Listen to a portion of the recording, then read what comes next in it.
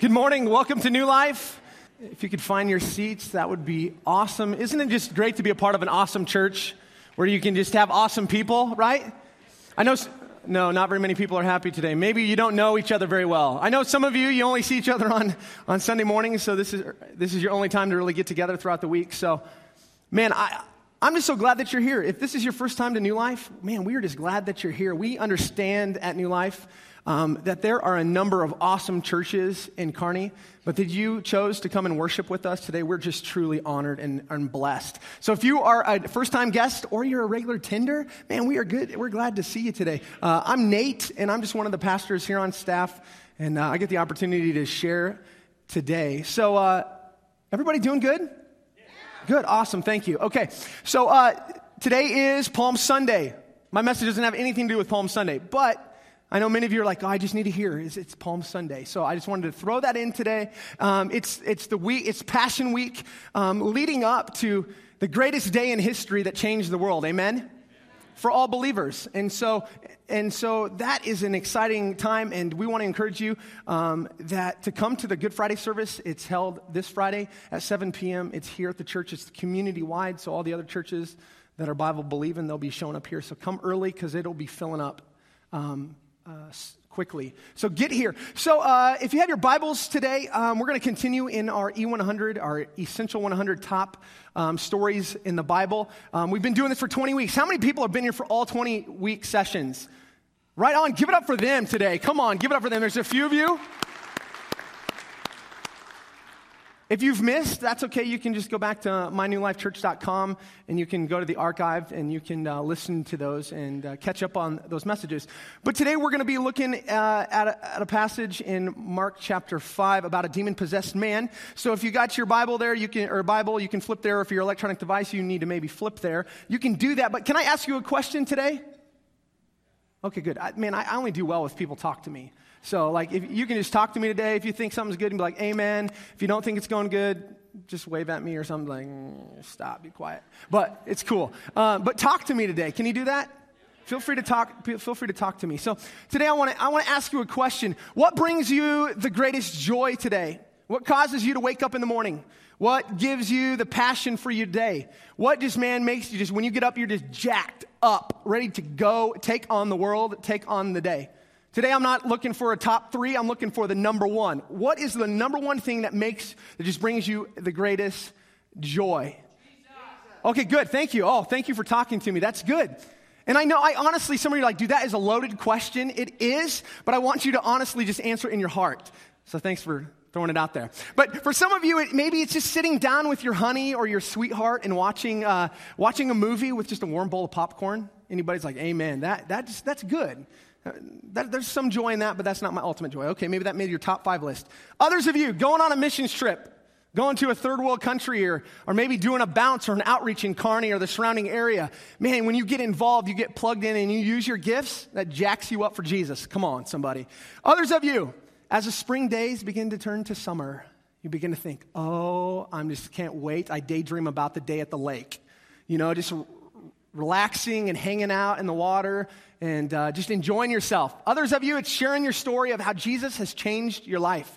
Others of you, just riding your motorcycle. Some of you don't have a lot of hair, but the wind blowing through your bald head, that is awesome to you. You're like, yes! In first service, we had like the whole Christian Motorcycle Association. They were in the back and they were like, yeah! They were all jacked up. They were talking to me a lot. So, others of you, a one-on-one conversation with someone about his or her spiritual journey, that just, blesses your heart. You're like, dude, I just love discipleship. I just love sitting down and having a cup of coffee with somebody and hanging out with them.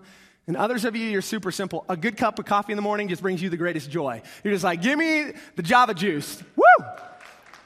Okay, cool. I hang out at Caribou a lot, and I know I've seen a lot of you there, but I hang out at Caribou, the Hy-Vee one, there's a little plug, I guess, whatever. And I hang out there, and I love the berry white mocha. It's a foo-foo drink. See, all the women are like, yes, it's actually pink in color, because it's like got all the berry stuff in it, man. But it is just like my drink of choice. It's to live for, my wife said, so it's to live for. But today, where did you find yourself identifying with your greatest joy? What were you thinking about? I think when we identify what our greatest joy is, it helps us to identify, what we're focusing on.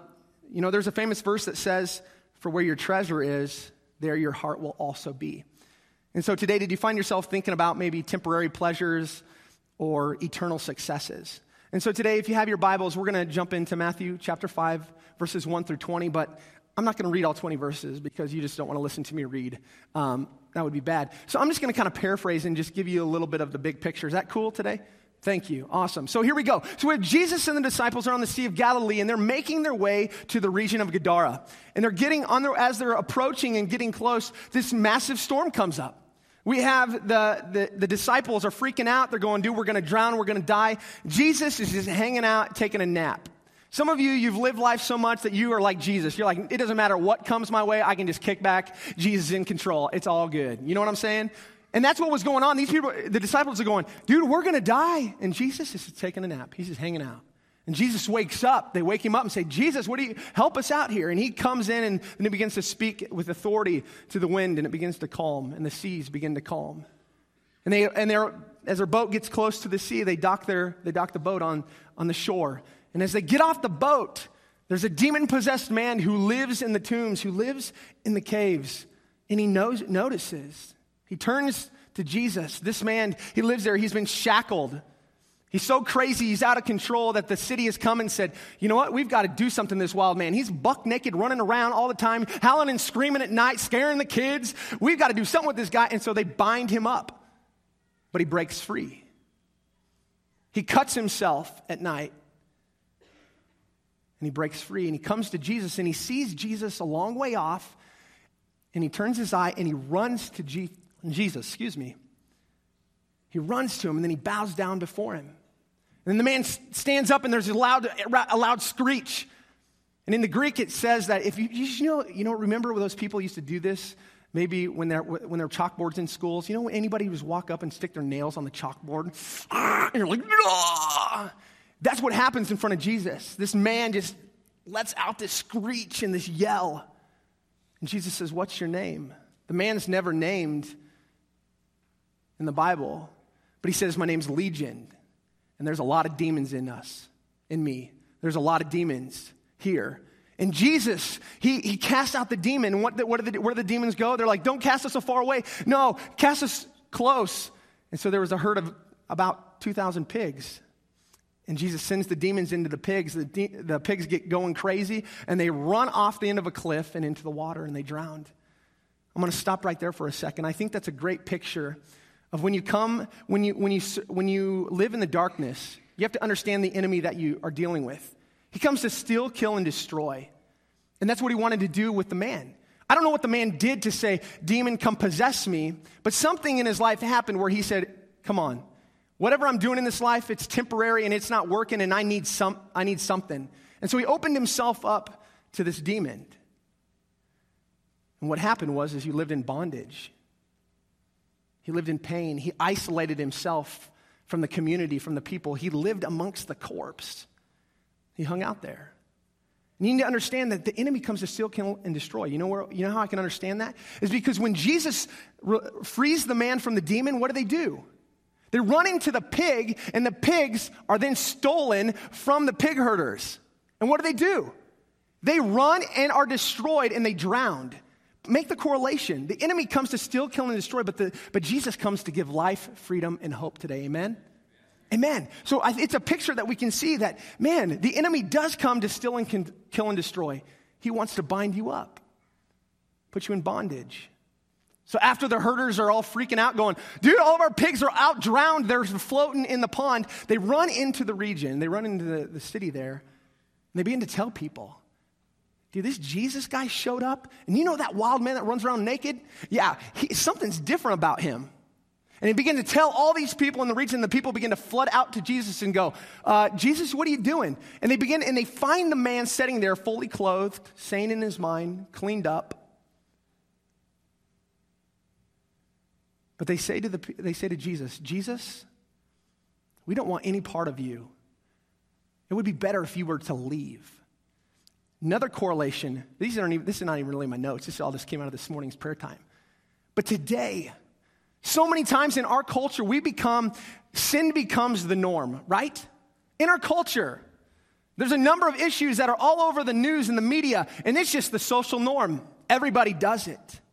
And the people had seen this man running around, being crazy, living in bondage, living in sin, and they said, hey, we'd rather have that than the sane guy. This is weird. Today, are we those types of people that say, oh man, sin is normal?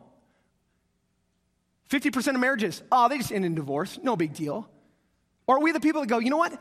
50% of marriages don't have to end in divorce. Jesus can restore. Jesus can bring healing. If we're like the demon-possessed man, if we turn our eyes to Jesus, he begins to show us how to live our life. Begins to change our heart, takes us from the temporary to the eternal. Amen? Today, are we going to sit down and just lay down and go, oh, you know what? 77% of people look at porn every week. Are we going to be those people and go, oh, that's just what they do? No, get to Jesus. Let him transform you. Let him shape you. Let him change you. The people had Jesus there, and they didn't want any part of him. They said, we'd rather have the demon-possessed man, the wild, crazy guy, than the sane man. Today, that's where we're at. That's what we're looking at. Don't become calloused to sin. Romans 12, verse 2 says this, don't copy the behaviors and the customs of this world, but let God transform you into a new person by changing the way you think. Today, that's what I'm going after today. I'm believing God's going to change your heart, but this word today is going to help just change the way you perceive things. You look at the world. You look at the way you live your life. That's my hope today. It says, then you will learn to know God's will for you, which is good and pleasing and perfect. Anybody want to know the will of God for their life? I believe all of us do. Some of us are desiring, going, man, I wish I just knew what God's design was for my life. Today, I believe he wants to show you that. So today, if you're lacking purpose in your life, if you find yourself settling for the temporary joys and they leave you empty, if you feel like, life's just completely out of control today, essential truth number one, this block that's going on to our wall, you need to understand this. Number one, turning your eyes upon Jesus changes your perspective from the temporary to the eternal. Today you need to know that you were designed to live with a purpose. God has a purpose and a design for you to live in freedom, but the enemy wants to come, steal, kill, and destroy. If you got your Bibles, or if you want to look on the screen with me, Mark chapter 5, verse 2 through 5. When Jesus got out of the boat, I kind of told you this a little bit, a man with an evil spirit came from the tombs to meet him. This man lived in the tombs, and no one could bind him anymore, not even with a chain, for he had often been chained hand and foot. But he tore the chains apart and broke the irons on his feet. No one was strong enough to subdue him. Night and day among the tombs and in the hills, he would cry out and cut himself with stones. But when Jesus was still some distance away, the man saw him, ran to meet him, and bowed low before him. Today, that's what we're going to look at. Temporary, years past, this man was in bondage, and what did the people do? They tried to make a temporary fix. He's crazy, he's wild, send him out to the cemetery, chain him up. Didn't work. He broke free. The man had pain in his life. He was going, man, I got so much pain, shame, guilt, frustration, anger. He began to go to the stones and began to cut his flesh. It's the same thing that's happening today with our young people. So much abuse, so much pain, so much being bullied, whatever it looks like. Our young people today are doing the same thing. They're going to razor blades, cutting on their arms, cutting on their thighs, going, man, I need a way out. I need a fix for this pain, and it's temporary. They tried it with this man. Nothing helped. See, no temporary fix worked. But when the man saw Jesus and ran in surrender, the man found eternal value and lasting healing. Today, are you looking for temporary fix or an eternal fix today? I think today that Jesus wants to change your heart, not your circumstances. Too many times we're the 911 type of people. We call Jesus when we're in a panic. Oh, help me. Change my circumstance. God just really cares about your heart today. Your circumstance, if your circumstances never change, would you still love Jesus? That's the question you got to ask today. So back to a verse that I referred to early on was Matthew 6:19 through 24. And I just love the picture that it paints of to the temporary things of this world. It's in verse 19. We'll look at it. Don't hoard treasures down here where it gets eaten by moths and corroded by rust, or worse, stolen by burglars. Stockpile treasures in heaven where it's safe from moth and rust and burglars. It's obvious, isn't it? The place where your treasure is a place you will most want to be and end up being. Your eyes are the windows into your body. If you open your eyes wide and wander in belief, your body fills up with light. If you live with squinty-eyed in greed and distrust, your body is a dank cellar. If you pull the blinds on your windows, what a dark life you will have. Today, anybody ever watched a TV show called Hoarders? We've seen that show. If not, it's on Netflix, past seasons, and some of you are going, oh my goodness. I mean, it's a real disorder. I know some people in here, you struggle with it. You know people who struggle with it. It's a big deal. But some of you today go like, dude, I'm not a hoarder. If you say that you're not a hoarder, you might just be a hoarder today. But I'm saying you might not just be a hoarder of possessions.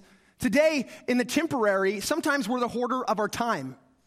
See, the currency of today isn't money, it's really time. Can I say that again? The currency of today isn't money, it's time. People don't want to give up their time. You got to make it worth their while. People don't want to come to church just to come to church. They want you to put on a show, and you know what I'm saying? Like, there's big churches out there that's like, it's a production. You know, you show up, you feel like you're going to a rock concert every week. You're like, what? People don't want to give up their time. I understand it. People want to do what they want to do when they want to do it and how they want to do it. But today, are you missing out on maybe one of God's greatest blessings? Are you missing out on an opportunity to do ministry, to serve, maybe not lead, but to do ministry and serve that could bring you the greatest joy and fulfillment in your life because you're hoarding your time? You know, maybe it's material possessions. We've all heard the saying, those who die with the most toys win. Not true, but maybe your possessions, they don't own you, or you don't own them, they own you today. You fantasize about the next new thing, the next video game, the next whatever it is that you fantasize about. Material possessions. In your marriage, maybe you hoard unrealistic expectations that cause us to be left empty and disappointed. Do you remember when you were courting or you were dating your spouse, or maybe you're in a relationship and you're engaged, or you remember that, you know, your boyfriend or your girlfriend, you just met that person, you know, out at the mall or something, and you're like, they're so awesome. Like the verse said, your eyes were just wide-eyed and open. You're like, oh, I just love them. They're so awesome. Nothing that they could do would like deter them from you. Like they would just love them. You know what I'm saying? Like they were just everything that you'd hope they would be. Didn't matter what their character looked like. They were just awesome to you. And you're like, what in the world? People around you going, dude, why are you hanging out with that person? But over time, you were just like, maybe you've lost the fire inside for them. Maybe you've been married several years. Maybe figures have changed. And you begin to look through the eyes of squinted eyes, and you're like looking at them going, man, everything's changed here. So you need to understand there's a great demonic lie in our culture that you should be attracted to the world's standards. But today, the standard of beauty is your spouse. Today, the standard of beauty is your spouse. If you look back at Scripture, did Adam get to choose between a couple ladies? No, he had Eve. So the standard of beauty was Eve, woman. Today, you got the free choice to choose. So you better learn to love who you're with, amen? Because see, the standard of beauty is your spouse. So just listen to this. If you're into tall, if you're attracted to tall, you're into tall. Some of you have tall spouses, you're like, yes. If you're attracted to short, you're into short. Some are like, amen, praise the Lord. She chose me, even though I'm 3 inches too shorter than her. Praise the Lord. If attracted to skinny, you're into skinny. If your wife or your man or your spouse has gained some weight, you're into formally skinny today.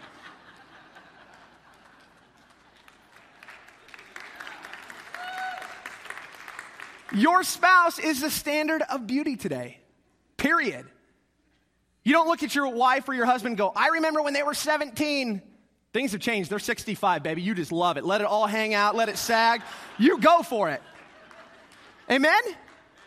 But so many times we take on these unrealistic expectations of the world and go, these are the standards, and we stack them all up against your spouse and go, you have to be this person, and they're never going to be that person. You're focusing on the temporary instead of the eternal. Some of you just need to love your spouse. Tell them today. It's a day of rest. Go home and take a nap together and just snuggle. Do whatever you do. Maybe it's money today. Is money your security? It's relationships. Sometimes we hoard the importance of, and we place humans' relationships before God. We hoard these things that we think, oh, these are things that we have to have when they don't really mean that much. So what we must come to understand is this: temporary joy is about meeting personal expectations. Eternal joy is about meeting God's expectations today. Are you focusing on the temporary or the eternal? That's really where we're going. And I remember in college, there was a moment when I was in college that I had a break coming up. It was summer, and I was like, man, I just want to do nothing all summer. I want to do nothing. I don't want to work. I don't want to do anything. And I was like, I'm going to go to the beach and just hang out. And I had an opportunity. I couldn't go for the whole summer, but I got 2 weeks to go to the beach. And I went to the beach, and I'm hanging out, and after the second day, I'm bored out of my mind. I'm like, I can only take in so much more sun. I can only feel the sand between my toes so much more. Like, this is dumb. Like, I'm wasting my life. And it was in that moment that God just spoke to me. It was in that moment when I was reading my Bible that God just spoke to me, and he showed me a verse in Ecclesiastes. It's chapter 3, verse 11, and it says this: He also has planted eternity in humanity's hearts and minds, that we would seek him and find him. And it was in that moment, like, God began to just show me the purpose and the plan for my life. It was in that moment where I was like, God, is this all there is to life? Like, I just get to hang out at the beach? Because I want to do more. I want to live life with purpose. See, the phrase eternity in their hearts means God has placed a big question mark deep in every person's soul. What is the meaning of life? And God intended it that way. So maybe you've heard it this way: there's a hole in the heart of man that only God can fill. See, every experience on earth, regardless of how pleasurable it is, eventually, if done long enough, leads to boredom. There is something in you meant that wants more than what we can possibly experience, which is why we get bored so easily with new things. The reason that's true is because there is a hole of eternity inside of all humanity's hearts that what's created this hunger for something eternal. Today, maybe you're here today going, that's it. Thank you for sharing that with me. I've been doing my job, living my life, and I'm going, dude, is this all there is? I'm putting money in the bank, and it just goes out to all my bills, and I got nothing to show for it. I'm struggling here. What is my purpose? There's got to be more to life. And God is saying, hey, I put eternity in all humanity's hearts. So today, I hope it's easy for us then. If there are people out there going, what's the meaning of life? And you're the person who's connected to Jesus, you know and understand the meaning of life, that you would share. Would be a conversation piece for us today. Today, I believe it's the same spirit that was drawing this demon-possessed man to Jesus that is drawing us to Jesus as well today. Today, be like a bug. It's getting close to summer, getting close to spring. How many people, when all the street lights come on, the bugs just come out and go to it? Today, you need to be like a bug and be attracted to the light, which is Jesus. I know it was kind of corny, but I had to throw something in there. Be attracted to the light. Be attracted to the light. The essential truth of the block number 2 is Jesus doesn't disqualify people. Somebody say amen to that. Amen. That's awesome. Thank you. You guys, you rock over there. He doesn't disqualify. So today we're going to look at a little bit more of what this demon-possessed man might have looked like and what he would have smelt like. So here we go. His hair was probably matted together. His face, it was unshaved. He was a man who was foaming at the mouth. Blood was flowing from his self-inflicted wounds. You could hear clinging of the chains as he walked around. Screaming, going crazy, a wild man. He lived with no clothes on. He lived amongst the corpse.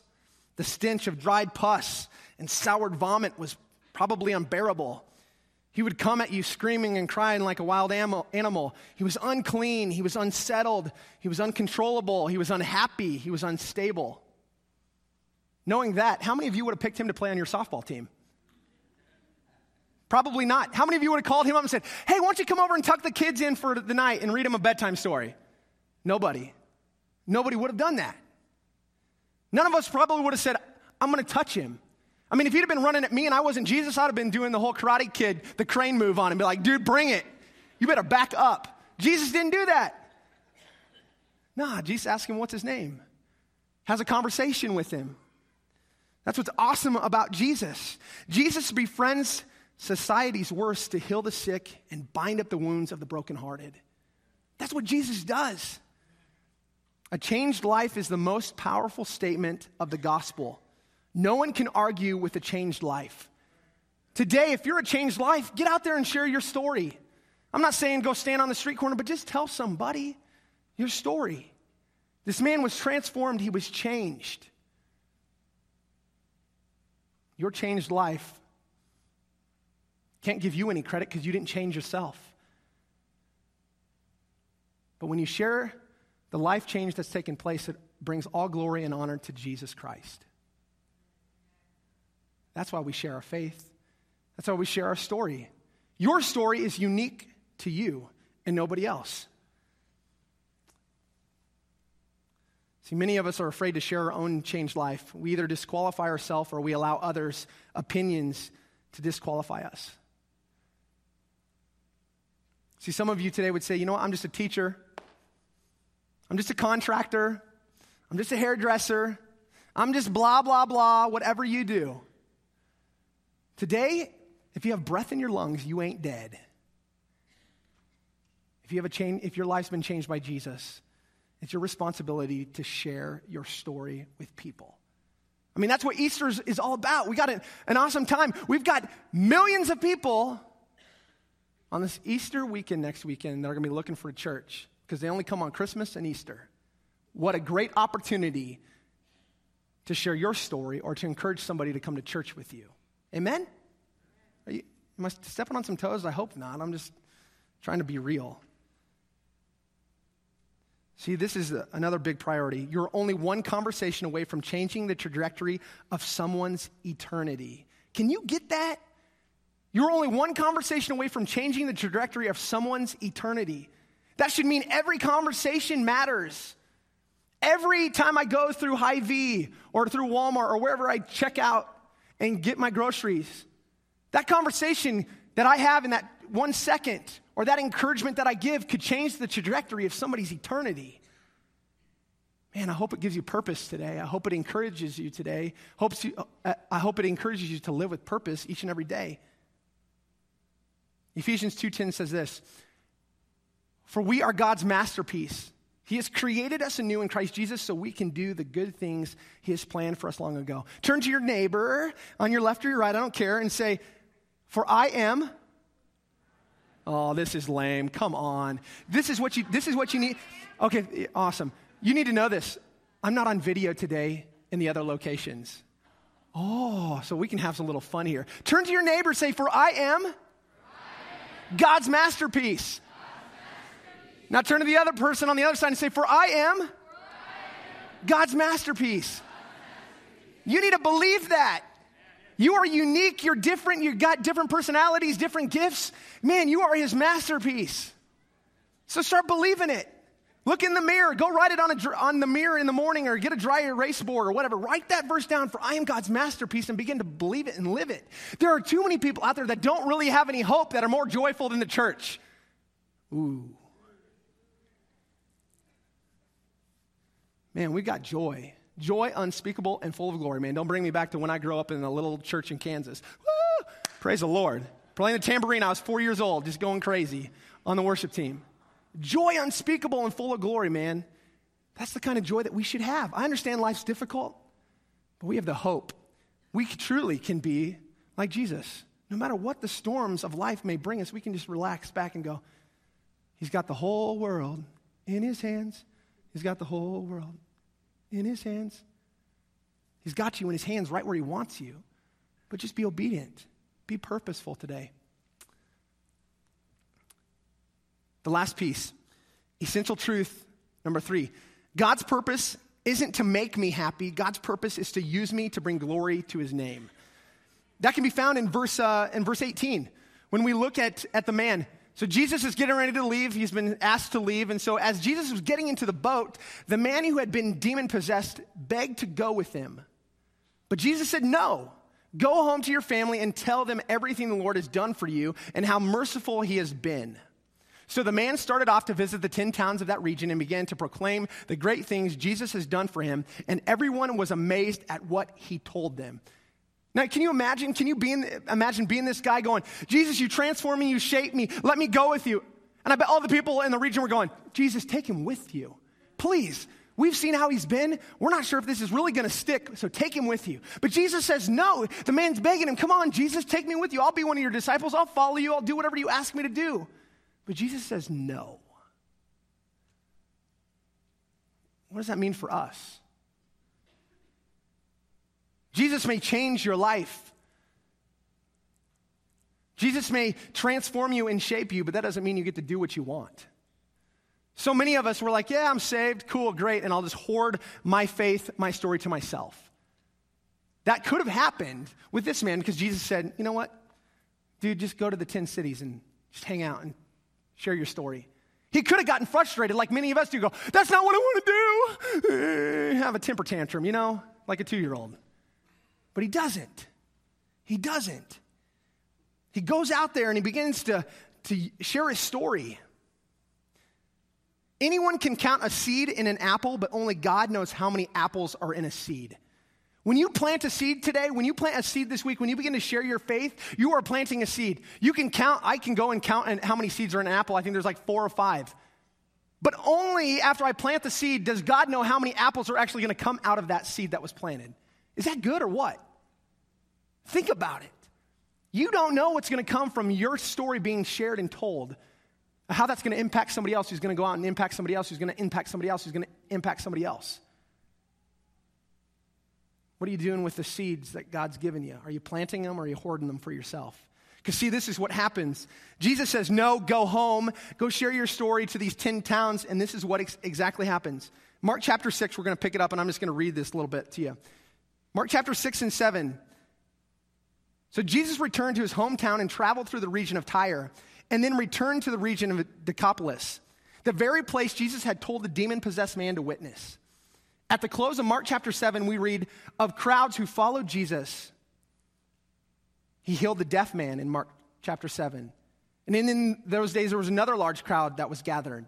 And then there was another miracle that happened in Mark chapter 8 of the famous feeding of the 4,000.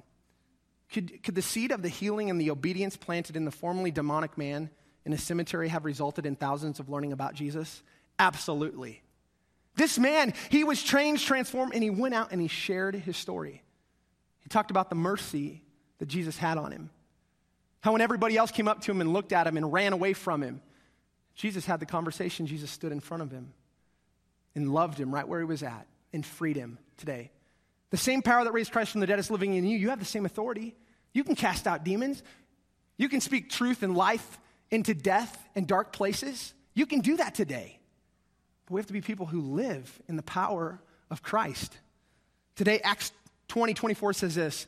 Paul writes, my life is worth nothing to me unless I use it for finishing the work assigned me by the Lord Jesus, the work of telling others the good news about the wonderful grace of God. Today, is it in your heart? Is it in your heart that there will be people that will spend eternity away from God because you or I didn't share our faith or didn't share our story? Think about that for a moment. There will be people,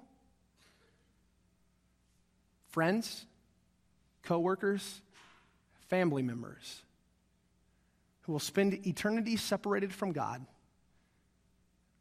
because I cared about how they may perceive me, think about me, how awkward the conversation might go, because I didn't share my story today. That's really what we're looking at. Are you a person that's going to be focused on the temporary things of this world where rust and moth destroy? Or will you leave and live a life leaving a thumbprint, a mark on eternity? Because at the end of the day, the only thing that you can take to heaven is people. Period. Today, I don't know where you're at.